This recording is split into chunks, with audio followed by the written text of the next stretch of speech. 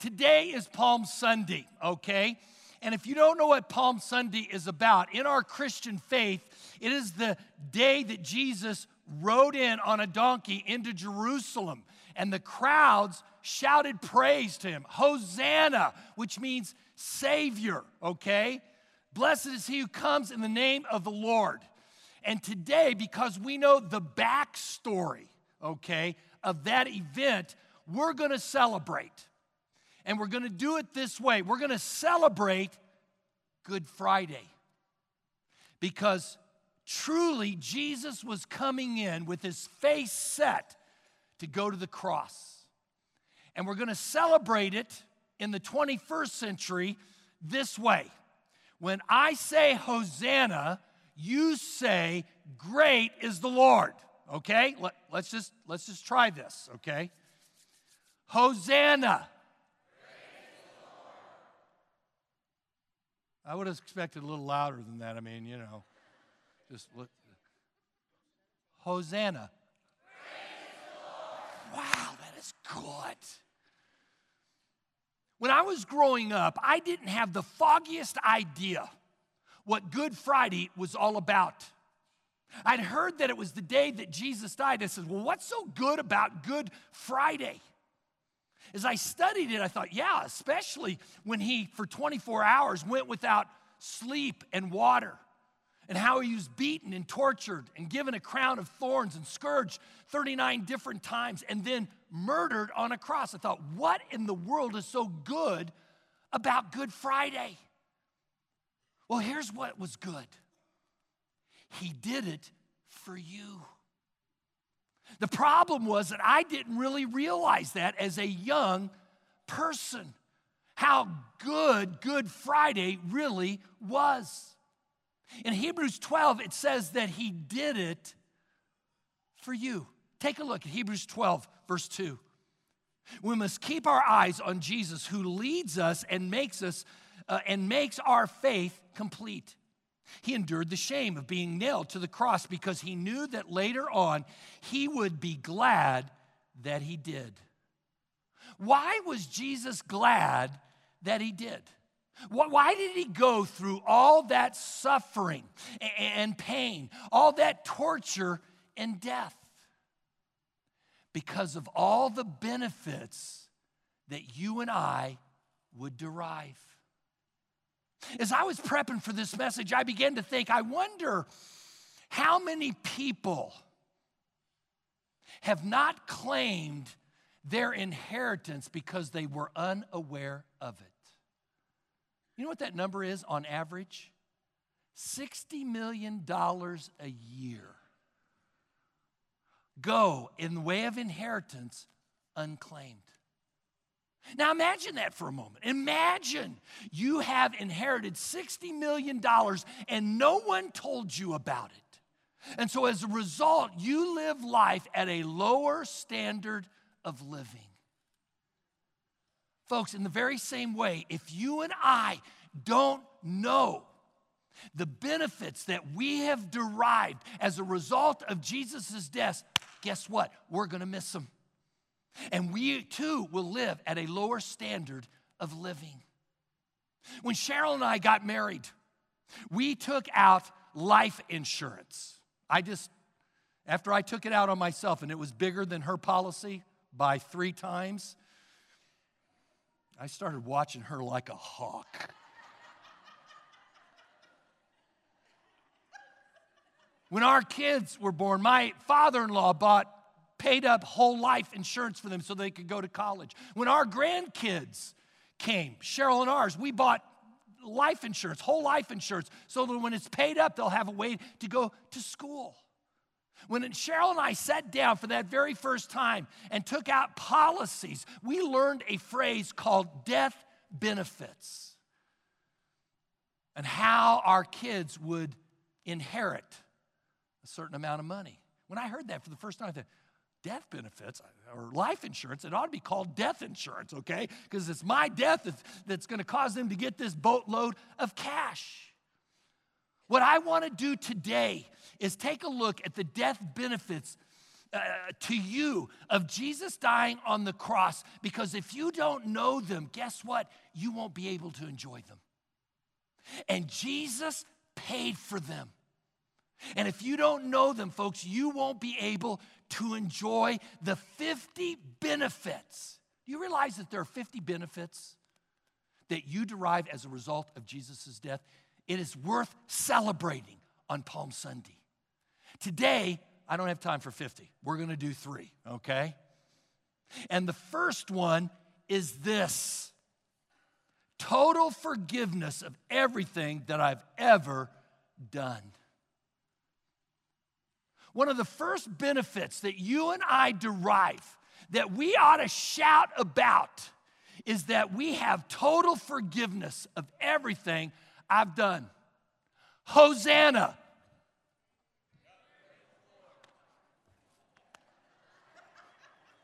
Pastor George, what's your life like? It's like herding cats. That's what it is. Hosanna. Why? Because we have total forgiveness for everything that I've ever done. Folks, even if there wasn't a heaven, it would be worth receiving this benefit just to have a clear conscience and not carry guilt and shame and regret and remorse around with you.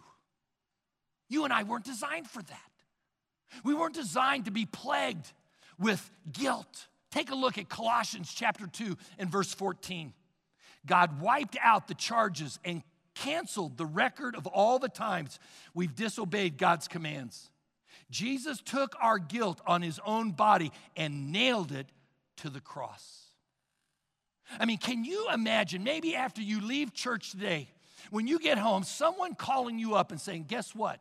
That mortgage of $500,000 that you have on your house, I just paid it off. Or all the debts that you have in the way of credit cards and everything else, guess what? I just paid it off. This is what Jesus did for you. He paid your debt. He paid for everything that you've ever done wrong. Every misspoken word, every mistake, every thought, every action. Take a look at Hebrews chapter 1, verse 7. In Christ, we are set free by the blood of his death, and so we have forgiveness of sins because of God's rich grace. Let me use another metaphor. Let's just say that you were convicted of a horrible crime and you have been sentenced to life imprisonment without parole. It is that bad. And you're sitting there and you're thinking, there's no way I'm going to get out of this. But just at that moment, someone comes up and says, hey, I want you to know, I love you. And I am willing to take your place and do your time. That is what Jesus did for you. And it says that in doing so that you got forgiveness and you got freedom. Why? Because of God's rich grace. What is the grace of God? It is a gift that you will never earn. A gift that you don't deserve. A gift that you can't bargain or beg or bribe to get. Grace is God giving you what you need and not what you deserve. Folks, if I got what I deserve, I wouldn't be here. And either would you. Everything that you have ever done and everything that you will ever receive is a result of God's grace. Take a look at Romans chapter 4, verse 25. Jesus was handed over to die because of our sins, and he was raised from the dead to make us right with God. Now notice in that verse that he didn't die for his sins. Why? Because he didn't have any. Jesus was God's son. He was perfect. So why is he dying? For our sins. The first benefit that you and I derive from the death of Jesus Christ is we have total forgiveness when we say yes to Jesus Christ, when we accept him in our hearts, when we drop him from our head to our heart. And that is worth shouting about. Hosanna!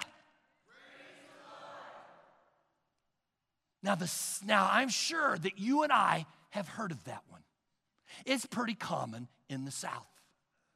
But have you heard of the other 49? Let me give you the second one. The second benefit that you get from Christ's death on the cross, which is this: the deep healing power of Jesus in your life.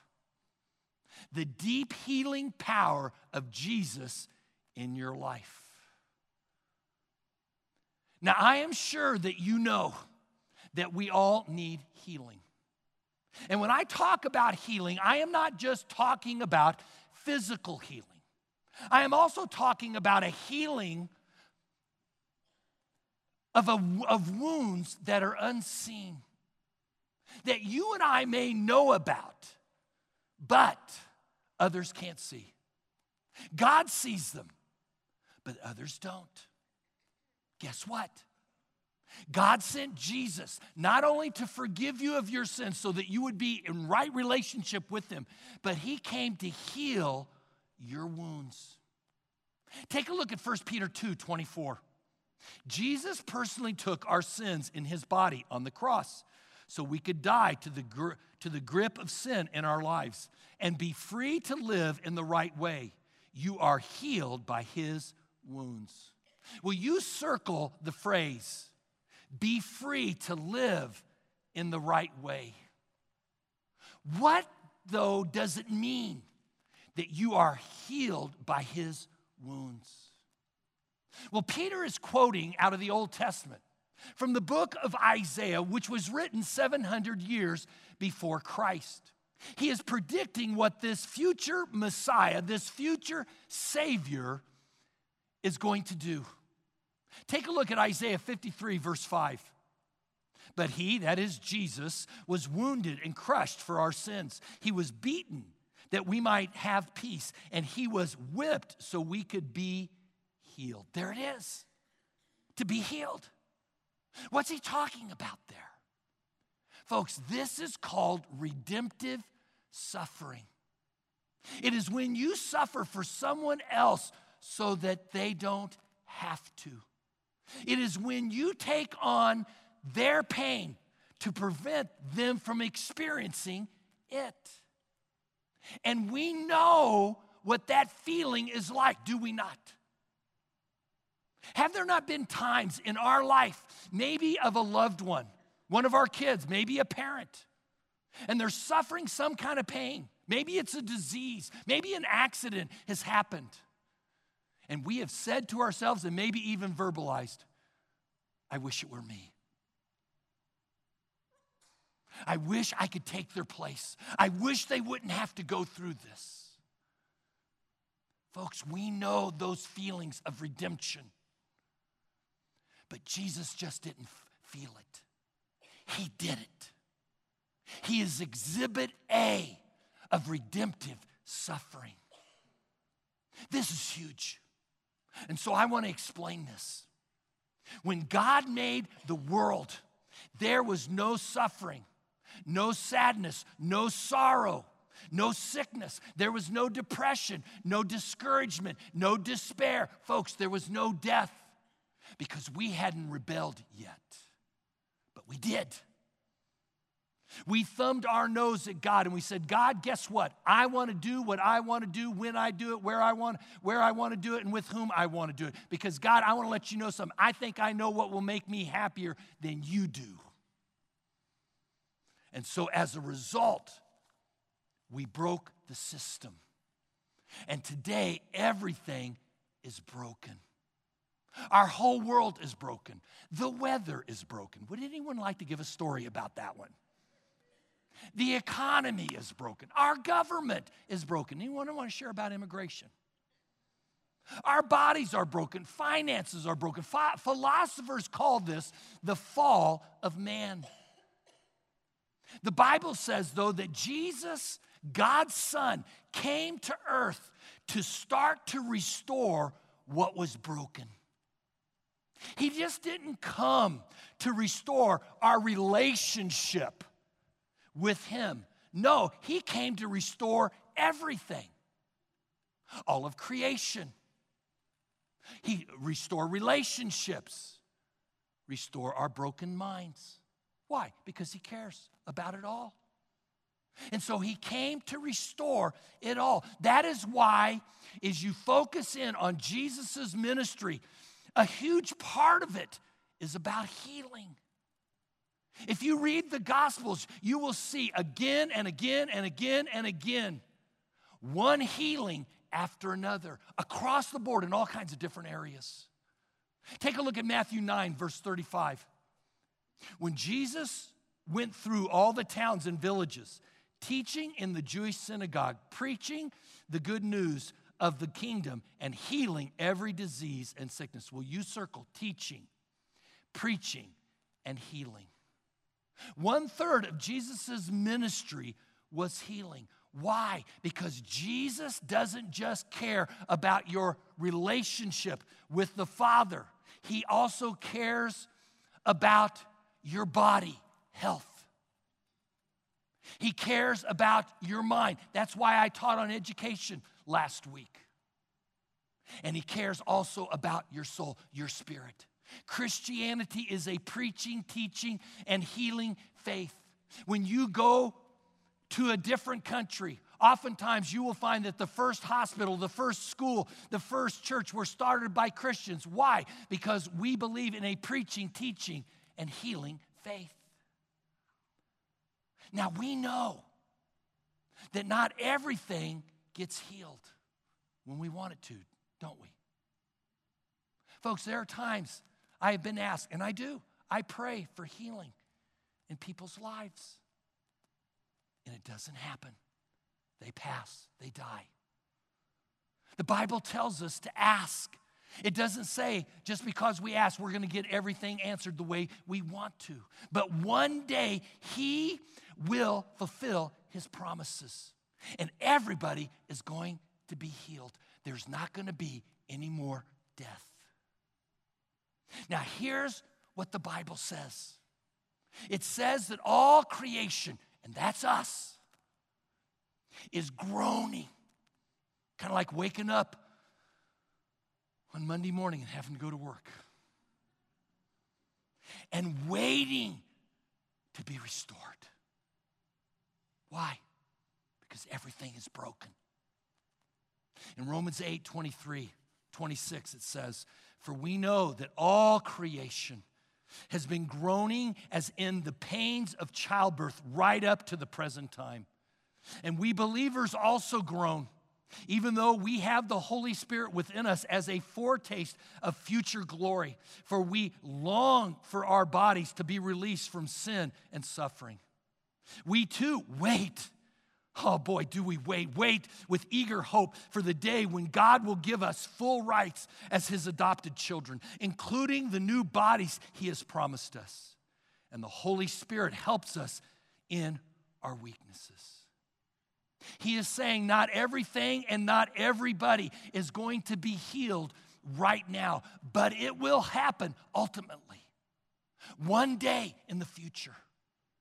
And so on Thursday, when you come, on your own, free will, 6:30 in the morning to 6:30 at night. You can come in and not just celebrate the past, but folks, you can celebrate the future. The past of what Jesus did and the benefits that are to come.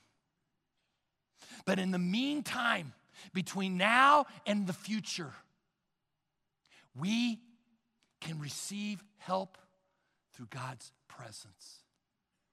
Take a look at Luke 5, verse 17. The power of the Lord was present. Will you circle that word?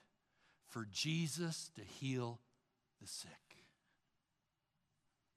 Jesus is present right now to bring healing. So let me ask a very personal question. Where do you need healing in your life? Where do you need healing? Some of us have been hurt. And we carry around memories from that hurt, and we rehearse them in our mind again and again and again. We go over them and over them and over them. And maybe that hurt and those memories come from a parent or a partner or some professional in our life. Guess what? You need healing because you have broken emotions. Some of you need physical healing because you have broken bodies. Some of you have made some bad financial decisions and you have broken finances, and so you need financial healing. Some of you need relational healing. Your marriage is going south because you exist or are living within a broken relationship. The secret truth is this: we all, do we not, have hidden wounds within us. When I go to the mall, I am a student of human behavior. I love to just sit and watch people. I've been watching a lot of people at the mall to understand parent and children dynamics and reading about it for the upcoming series. I like to study people. And when I see groups of people, I think there are a lot of walking wounded people, and I would be one of them as well. When I see and think of the walking wounded, I oftentimes think, why is it that people don't run to the great physician? Why don't they trust him with what he has said about beginning the healing process in their life? Why don't they do that? As a pastor, I've been around about 39 years, and I have talked literally, I think, with thousands of people. And today, nothing surprises me. Folks, I have heard it all. And what I have discovered is that all of these different types of brokenness, there is a common thread amongst all of them. You can be spiritually broken. You can be emotionally broken. You can be financially broken. You can be relationally broken. And the one emotion that brings the greatest degree of healing, do you know what it is? Gratitude. Gratitude will bring healing, the greatest amount of healing in your life. When you begin to be grateful, not for the hurt. If you are that way, you need to go see somebody. But for the person who can heal it. Hosanna! He is the great physician. And healing starts with an attitude of gratitude for who he is. I'm just as convinced that the most detrimental emotion is anger and resentment and bitterness. Holding on to a grudge, because when you do that, you're not hurting the other person, you are hurting yourself. When you hold on to a grudge, to a hurt, to some resentment in your life, it's like drinking poison and hoping they die. Folks, it doesn't work that way. When you are resenting someone, your stomach is churning and your ulcer is burning, and it robs you of energy. You experience fatigue and frustration. I say this, let it go. Forgive them. And yes, forgiveness isn't fair, but it sure is awfully healing. I could tell you story after story after story of people who forgave, and God began to restore their life physically, emotionally, financially, relationally. And not through some, healing service by some evangelist, but through some quiet moment in their life. And they said, God, I'm choosing to forgive them right now. I have sat in people's homes where the partners, where the people, the marriage, spouses are living in separate bedrooms, as far apart as possible. I go in the same house, and one meets me at the door, and I talk, and then the next one comes in after they leave. And they're experiencing all kinds of brokenness physically. I ask them oftentimes, do you believe that God can heal you? And they say, well, I don't know. And I tell them, guess what? I do. I don't know if he will or not. And I don't know why God chooses to heal some and not others, but I do believe that he heals. But I know that God will not heal you until you get rid of the bitterness and the anger and the resentment that is in your heart. And I have had people break down and start crying. Pastor George, that's what I want. And I have led them in a prayer where they have prayed to receive Christ, to drop Christ from just a thought into their heart, and to ask him to give them power to forgive. And when they have done that, I have seen the anger just flow out of them and the love of God flow in them. And after a period of time, in fact, in a few weeks, their countenance has changed. They've gotten involved in biblical community. They start serving, and their marriage starts coming back together. Folks, you and I don't know what God will do until we surrender our life to him and we begin doing what God has told us to do. Hosanna! Because he offers us total forgiveness. He offers deep healing. The third benefit out of 50, this is just part one of the Easter message,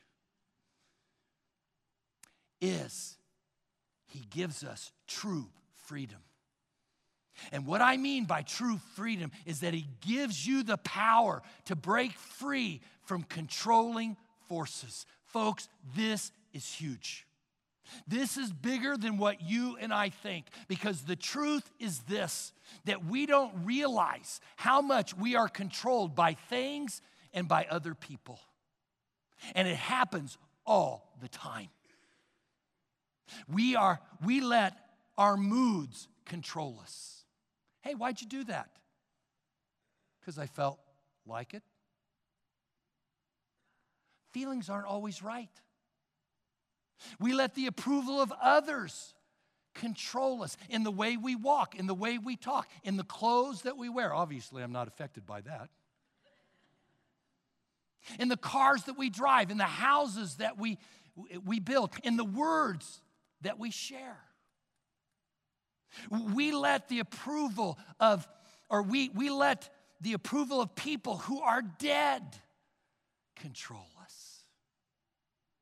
We let our past control us. The past is past.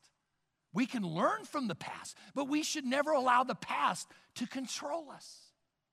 We let our fears control us. There are things that you and I would attempt to do, but our fear gets in the way of them. We let our memories control us, the good ones and the bad ones. We let weather control us. We let the devil control us. We let money control us. We let sex control us. We get into all kinds of relationships because of the quiver in my liver, okay? We let our old nature control us. If we know the Lord, there are two competing forces working within us. The force of our old nature that says, be selfish, be self-centered. Life is all about you. You know the new Trinity, me, myself, and I. Guess what that's called? It's called pride. And I is the middle letter. It's all about me, myself, and I. And the battle is with God's Spirit that says, it's not about you. These two competing forces go at one another for those who love the Lord. And the Bible talks a lot about this. Take a look at Romans chapter 7, 15 through 18. I don't really understand myself, Paul said, for I want to do what is right, but I don't do it. Instead, I do what I hate. But if I know that what I'm doing is wrong, this shows that I agree that the law is good. So I'm not the one doing wrong. It is sin living in me that does it. And I know that nothing good lives in me. That is, in my sinful nature. I want to do what is right, but I can't. Do you identify with that? It sounds like me on a diet, honestly. It really does, okay? I know what I ought to do, but do I do that? No way. I'm not going to, yeah. And I know what I shouldn't eat, but do I not eat that? No, that's, well, I want that, okay? Those potato chips last night, oh man, they were really good, okay? Sometimes willpower isn't enough, is it? Sometimes we need something more powerful than willpower to fight against our old nature. This is the third benefit that Jesus came to give you and I, the power to break free from the controlling forces of ourselves. You see, he just didn't come to just die for our sins so that we'd be in right relationship with him. That's true, he did. And he didn't just come to heal the deep wounds, the unseen wounds that are in our life. Yes, he did. He also wants to give you a power to overcome willpower. Take a look at Romans 6 through 9. And if you want to understand the book of Romans, at least the first 8 chapters of it, you need to read the book of Galatians. It's the commentary on Romans, okay? It says this in Romans 6, our old sinful selves were nailed to the cross with Christ so that sin might lose its power in our lives. We are no longer slaves to sin. That's a hosanna right there. For when we died with Christ, we were set free from the power of sin. And since we died with Christ, we know we will also share his new life. We are sure of this because Christ rose from the dead and he will never die again. Death no longer has any power over him. I love the Message translation on this out of verse 6. Our old way of life was nailed to the cross with Christ, a decisive end to that sin-miserable life. We're no longer at sin's every beck and call. What's he saying? He's saying that we have a new power to resist bad habits when I call on the benefits that Christ has given me through his death. In other words, I've got another person on my side. I've got God on my side, and I have his power that goes along with him.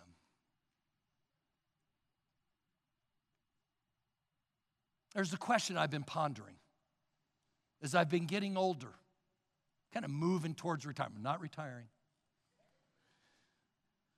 But I think it's appropriate for some of us who may be in that stage. In fact, I think this is appropriate even if you're not in that stage. And that is this question. What's your definition of freedom? What does freedom look like to you? Let me tell you what the typical response is, because I've been asking this question. And some have used curse words. To do as I blank feel like doing. Others have been more tame. To do whatever I feel like doing. And when I hear that response, I go, well, that's great. But in my mind, I'm thinking, really? Feelings can be wrong. Do you realize that when you say, freedom is just doing whatever I feel like doing, that you are giving your feelings authority over your life and that you are going to obey them? When I reframe that for them, they say, well, no, Pastor George, I'm not, that's not what I'm thinking. But guess what? That's how people operate. And yet when you look at life, most success in life comes from people not doing what they feel like doing, but rather living by their commitments. And that's called maturity. Maturity is doing what you have committed to do, regardless of the feelings that you have. Folks, this morning, I did not feel like getting out of bed. It was cold. The room was a little chilly. I was snuggled up. Generally, I wake up on my own between 4:30 and 5. The alarm clock startled me at 5:30. I did not want to get out of bed. Mom, I don't want to go to church this morning. But mature people live by their commitments and not their feelings. Feelings can't be your God, because if they are, you will be manipulated by them. You will be manipulated by the drives and the desires that are in your heart, and they're not always right. Take a look at Galatians 2:20. I have been crucified with Christ, just like Jesus was crucified on Good Friday. And I no longer live in strength alone, my strength, but Christ lives in me. The life I live in this body, I live by faith in the Son of God who loved me and gave himself for me. How in the world does this happen? How do you and I begin to experience the benefits of Christ's death on the cross, Good Friday, on Palm Sunday, where we can celebrate it, where we can celebrate total forgiveness, where we can celebrate deep healing, where we can celebrate real freedom? Well, Paul gives us the answer. By faith. It happens in an atmosphere of faith. Folks, miracles happen in the atmosphere of faith. The miracle of forgiveness, the miracle of healing, the miracle of freedom. It happens in an atmosphere of faith. Hosanna! Folks, these are only 3 of the 50. Don't miss Easter. Invite your friends. Come to the picnic. The question is this: who are these available to? Take a look at Acts 10:35. God accepts anyone from any nation. Stop right there. Does that mean Africa? Yeah. Does that mean North America? Yeah. Does that mean South America? Yeah. Does that mean Ecuador, Salvador? Yeah. Does that mean Asia? Yeah. Africa? Yeah. Philippines? It means all the nations. Or race who worships him and does what is right. Will you circle that phrase, does what is right? What is the right thing to do? It's to believe in the Son who the Father sent to die on the cross for you. I like the message out of this one too. It says, it makes no difference who you are. As I like to say, who you are, what you've done, who you've been with, and where you did it. Or where you're from. If you want God and are ready to do as he says, the door is open. You see, how do you get these benefits? Because, Pastor George, I want them.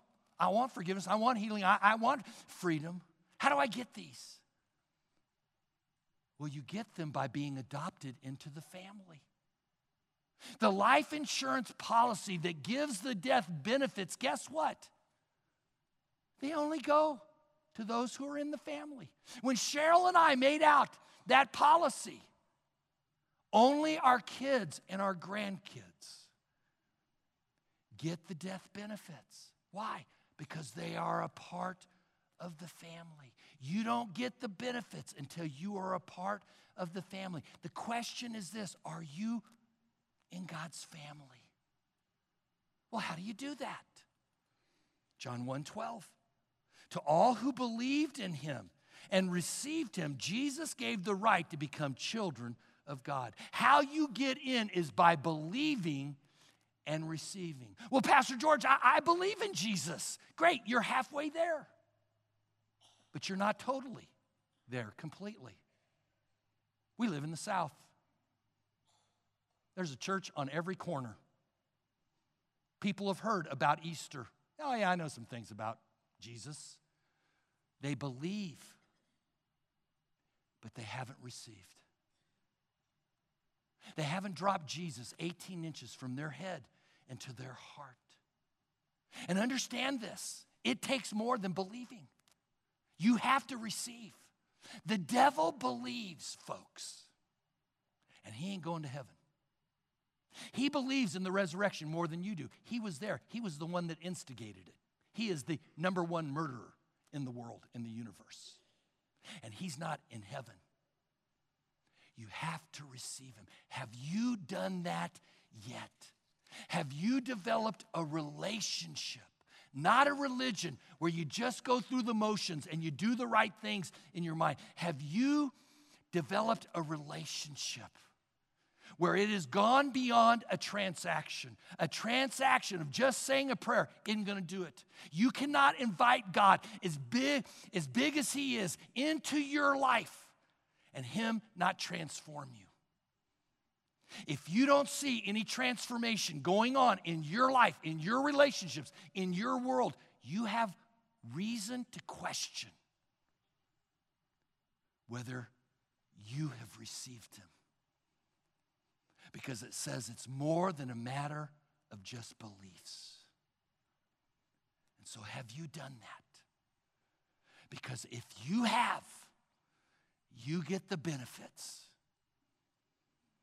of total forgiveness, of deep healing, and of true freedom. And that is worth shouting about. Hosanna. Absolutely. Let's pray.